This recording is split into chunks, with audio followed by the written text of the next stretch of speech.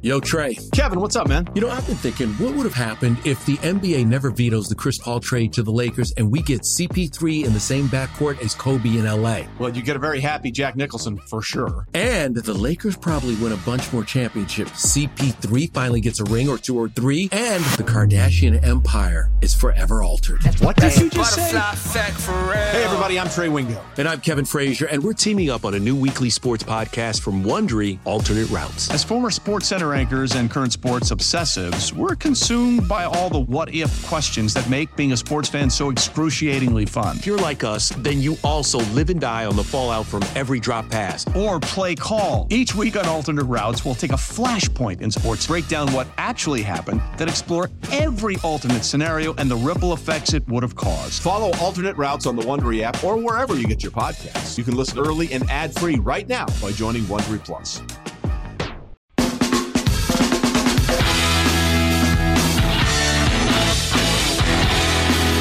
And we're back on Inside Black and Gold. Jeff Nowak alongside Steve Geller. And as promised, let's get into that interview with Scott Shanle. We did it on Friday, hit on several topics around the Saints, you know, the offensive coordinator search, you know, head coach interviews, all that good stuff.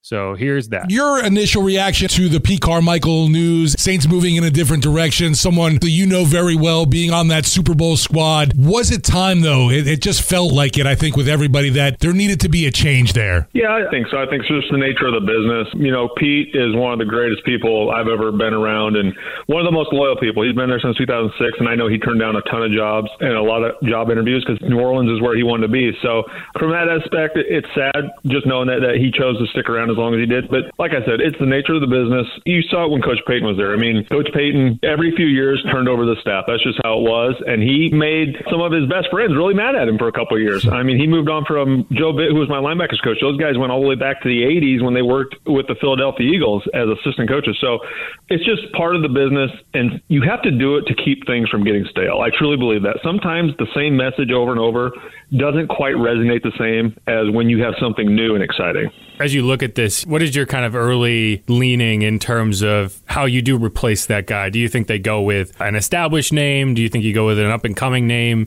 How much change do you think there's going to be? You know, what is your early read on that situation? First thing I think of is when you invest the type of money you invested in the quarterback, you're probably looking at an offense that's going to fit him or an offense that he's had success in the past. He's always kind of been a West Coast offensive guy. You know, even at the end of this year, once he became a little healthier and he became familiar with the offense, the timing was there. So I think he fits really well into a West Coast offense. So that'd be my first choice, sticking with a West Coast principled offense. But at the same time, I think the West Coast principles are in a lot of offenses. When you look at the Shanahan tree of guys and the McVay tree of guys, there's a ton of West Coast principles in that. And I would not be opposed to grabbing somebody from that coaching tree, because when you look at that offense throughout the league, I mean, look in Houston, Bobby Slowick was part of that Shanahan tree. You look at McDaniel in Miami. There is a lot to say about that particular style of the West Coast offense and how much success it's had in the NFL. Scott, we got the word that the Patriots are going to be interviewing Saints linebackers coach Michael Hodges for their defensive coordinator gig under Gerard Mayo.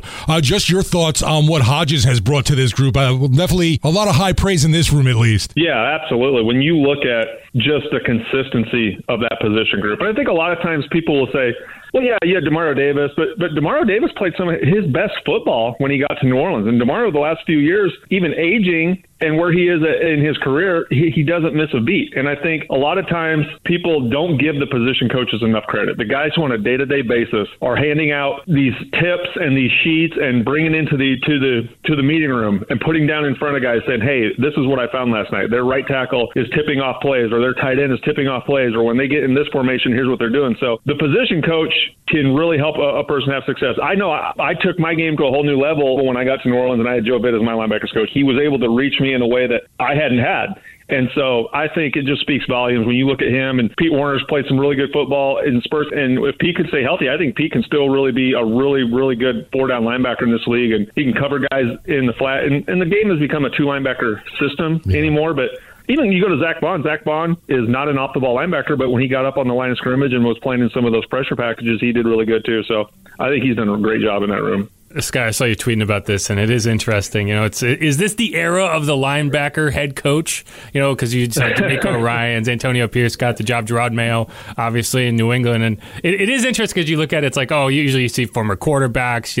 There's certain positions that tend to gravitate toward coaching, but you've seen these kind of linebackers take center stage. I don't know, is it an energy thing? I'm just curious. Why? What is it about linebackers that you think kind of gravitates towards that role lately? Yeah, I love it. Obviously, playing linebacker, I just think at that position, it's a unique position because just playing the game, you have to be extremely versatile. You have to be able to take on 320-pound linemen. You have to be able to cover receivers in the slot, cover running backs. So you're constantly doing things that are out of your element based on your size or your speed. But more than that, it's about communication. At linebacker position, you're constantly talking to everybody around you. You're in the middle of the defense. You're relaying coverage calls with the DBs. You're talking to the defensive linemen, getting them in the right gap. And so I think as a linebacker, just the communication part of the game comes natural. And I really like it because you've seen for years where it's a young man's offensive game where quarterback coaches are getting jobs. And D'Amico Ryans, I think, opened a lot of people's eyes. And then Antonio did a great job in his interim role, and now Mayo in New England. And heck, I'll even go, I know he's not a linebacker, but Dan Campbell in Detroit. So I love seeing all these guys who used to be players. I just think the way the current player is now, they really trust and relate to guys who went through the battle.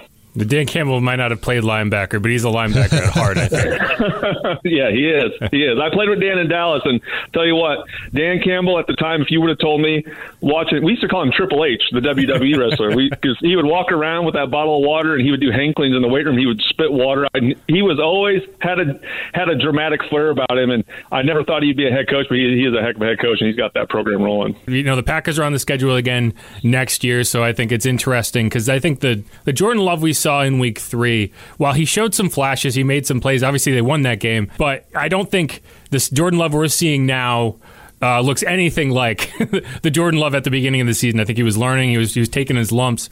But I do think it's interesting. Like, you need time as a quarterback, and the Packers are as good as anyone at making sure you have plenty of time to develop before they throw you into the fire. But I'm curious, what have you seen from him over the course of the season? Because it seems like, a guy who mid-season there was definitely a lot of doubters in terms of maybe long-term in that role. And now, but what have you seen from Jordan from that week 3 game to now? He's been remarkable. And the biggest thing is the game has slowed down to him immensely. And every player, I certainly remember it was probably a year 2 or 3 for me. And you kind of remember when it starts to click, when the game actually finally slows down because it's so hectic, it's so fast. And the game against the Dallas, he just looked like he had Dallas's defense in slow motion. And he knew exactly where all the open windows were going to be. He made all the right reads. But honestly, getting Aaron Jones back really has made that offense go. Aaron Jones is an outstanding running back. He can do it all. I think having that threat and that running game helped take some pressure off of him for making all the plays as well. And he's doing it with probably the youngest wide receiver core in the NFL. So I give Jordan Love a ton of credit because he has come a long way since, like you said, in the middle of the season where there were a lot of doubters. But everybody else around him has really elevated their play, and they believe in him. And to me, once you believe that you have the guy at quarterback, everybody's game just goes to another level. Scott, back to a Saints question for me. Just curious, looking ahead, going into next season, obviously got to get the coaching, offensive coordinators, and assistants all squared out. But for you, what is the biggest area of need for this team going into next year? I know a lot of talk has been about the offensive line. Are you feeling that way as well? Yeah, I am. You're asking that question, and I thought, do I want to give this boring answer? Because fans hate when you say offensive line. Fans are like, please don't draft an offensive line or defensive line. But that's where championships are won. And if you think about 3 or 4 years ago when this Saints team was really rolling, and I think the Saints arguably had the best offensive line in the league. You had a healthy young Ramczyk and Armstead and all those guys, and you just controlled games. Every week you rolled into, it didn't matter if it was home or away, and you knew you could run the ball and you could play great defense. That's how you win 11 games, 12 games in a season. So if an outstanding lineman is there early in the draft, I think it's hard to pass up because you need that. You need to kind of replenish along that offensive line. But at the same time, I believe this team is still in a position where you can draft the best position available. You don't have to reach. You don't have to reach and fill a position because you just don't have anybody there. it's going to be interesting. I think the Saints need to get back to being a little more aggressive. You think back when Sean was there and there were tons of trades in the draft, or there were trades in the offseason to kind of bolster positions.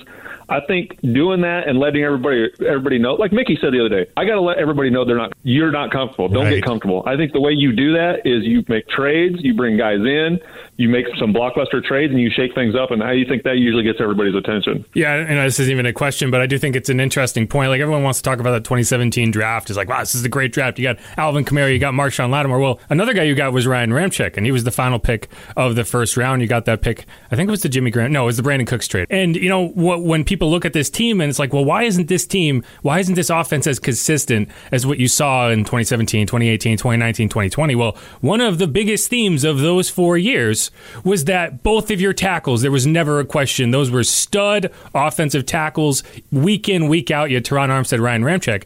And now you have Ryan Ramczyk with a knee that is not doing him any favors. On the left side, you're talking about, who knows? Is it James Hurst? Is it Andres Pete? Is it Trevor Penning? To me, that's the biggest difference. And I think a big part in what's prevented them from finding consistency on the offensive side of the ball. There's no question. Absolutely, I agree. I think one of the things that hampers you more than anything in a draft is when you invest your top draft picks in big guys that don't work out. Marcus Davenport, really good player, explosive, had the size, had all the measurables, couldn't stay healthy. But when Marcus was healthy and he played more than 2 or 3 games in a row, he made plays. And Peyton Turner's had the injury bug on him, and Penning, they're trying to figure out what position he can play.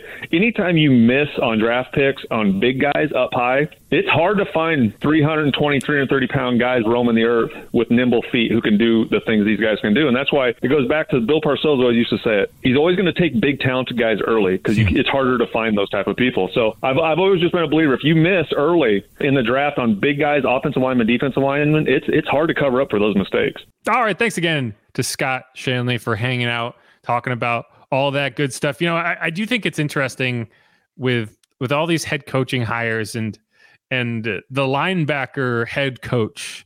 It seems to be kind of, I think we go in waves, right? You go in waves, you go in waves, you get all these like nerd offensive coordinator guys going in, and they revamp all these offensive systems. And then you go in waves where you get guys like Mike Singletary and now you got Gerard Mayo and even I think he's right. Like, Dan Campbell is a linebacker in his soul. Whether he played tight end in the NFL, but he's always been that bite your kneecaps off guy. And I think, DeMeco Ryans, right? I think that you're getting into a way of like this kind of mode now where you need that, especially with the way that social media is, and there's so many different things kind of capturing people's attention. I just think having that commanding presence as a head coach might be more important now than it was 5-8 years ago, when it was a lot easier to tune out a lot of the noise. I don't know. Maybe that's me, but it does seem like a trend. It does seem like a lot of these kind of, I wouldn't say yay rah coaches, but more intense, like emotional coaches. Antonio Pierce and guys like that. It does seem like that's resonating a little more now. Well, but at the same time, the Kyle Shanahans, the Sean McVays, they're still doing the job. They're getting the job done. So I don't know. We'll see. But I did think that was an interesting kind of point that we talked about there. It's just kind of odd too. You start feeling really old when you start seeing these former players now ascending into not just even assistant coaching roles, and it's like head coaching jobs. You're like, damn, I remember when kind of thing when he was playing, blah, blah, blah. So, but yeah, tons of congrats. The freaking Raiders, man, they actually did the right thing for once. Yeah, I'm disappointed in them for not doing the wrong thing. All right. But I mean, it's about time, right? Like, they should have done this with Rich Bisaccia a few years back, and they completely, not only did they not do the right thing, they hired the worst possible coach. So at least they're kind of learning from their mistakes. But yeah, it is interesting, and as you kind of go into it. So yeah, and I agree with that, because in the last few years I've reached the age where when people start talking about, oh, that guy's too old, he needs to retire, they're literally the same age as me. Like, I'm 33 right now, and we're talking about Cam Jordan being too old, and it's like this washed up old man, right? Last year was Mark Ingram, right? And everyone's like, oh, he's so old, and I looked down and I was like, oh, he's 32. Okay, what? Huh? Like, oh, Cam is like a month older than me. Like, we're like the same age. I think he was born in February 1990, and I was born in March. let's see. I need to double check that. Which Cam is like hanging out in like some other country right now. Oh, I'm sorry. No. July 10th, 1989. So he's like almost a full year older than me. He's 34 now, but yeah. So he's also been beaten down by the NFL. Yes, it's true. It's true. But he's made a lot more money. That's also true. Very true. He's worth significantly more than I am. He's going on these international trips, having a good time, and he's going to be I'm sure, we talk about Lance Moore and Scott Shanle, and they're, it's only a question of where Cam Jordan's going to be broadcasting whenever he does retire. Man, he's already doing like a podcast with the NFL Network, so I think he's got like a job built in. Yeah, he's going to be a play-by-play commentator somewhere. Not play-by-play, color commentator somewhere. It's just a question of which station. It's when he decides to do it, it must be nice. When you're like, I'm going to retire whenever, but then I'll be like this guy. But hey, since anyone that meets Cam from the first time right off the jump, you just knew he was. I was excited. I just remember when he got drafted, his initial interview was like, oh man, he's going to be a ton of fun. It's been a great, obviously, run all over these years. And yeah, you just see now that, man, this guy is poised and perfect for some kind of media role, and definitely looking forward to seeing what Cam does. If it's calling games, that'll be freaking awesome. Yeah, every couple of years I'll rewatch The League, and whenever I get to the episode with Cam Jordan, and I laugh because he's like, it's Cam Jordan and Jordan Cameron, the tight end, and there's like a bit where they're trying to figure out which one is which, and I think the guy can't do it. Yeah, it's funny. And he looks so different. He's got like the flat top. It is very funny. He's also like a montage of the different Cam styles of hair throughout the years. It's quite impressive. So I was gonna say, like, I want to get like that would be a great poster, right? Yeah. Like a Saints poster of like just all the Cam Jordan headshots, because they're so distinctive. Like for a while he was like he had the Fu Manchu going, and he was a pirate one year. Anyway, whatever gets him back to being a sack monster, hopefully for next season. Sack monster, yeah. And that's a good segue. We're going to talk about a lot of these positions that you could make moves on. Defensive end's an interesting one to me. So let's get into it. This is Inside Black and Gold. I'm Jeff Nowak. He is Steve Geller. Subscribe. Thanks again to Scott Shanle for hanging out with us clowns and shooting the shit, if you will. But we'll be right back, get through the positions of need, kind of dip our toes into the water of the draft and all the scouting that's going to happen, because we're going to have to get into we're going to have a mock draft coming at you soon, and it's going to be wrong. Get ready. Get ready for that. But all right, this is Inside Black and Gold. Stick around.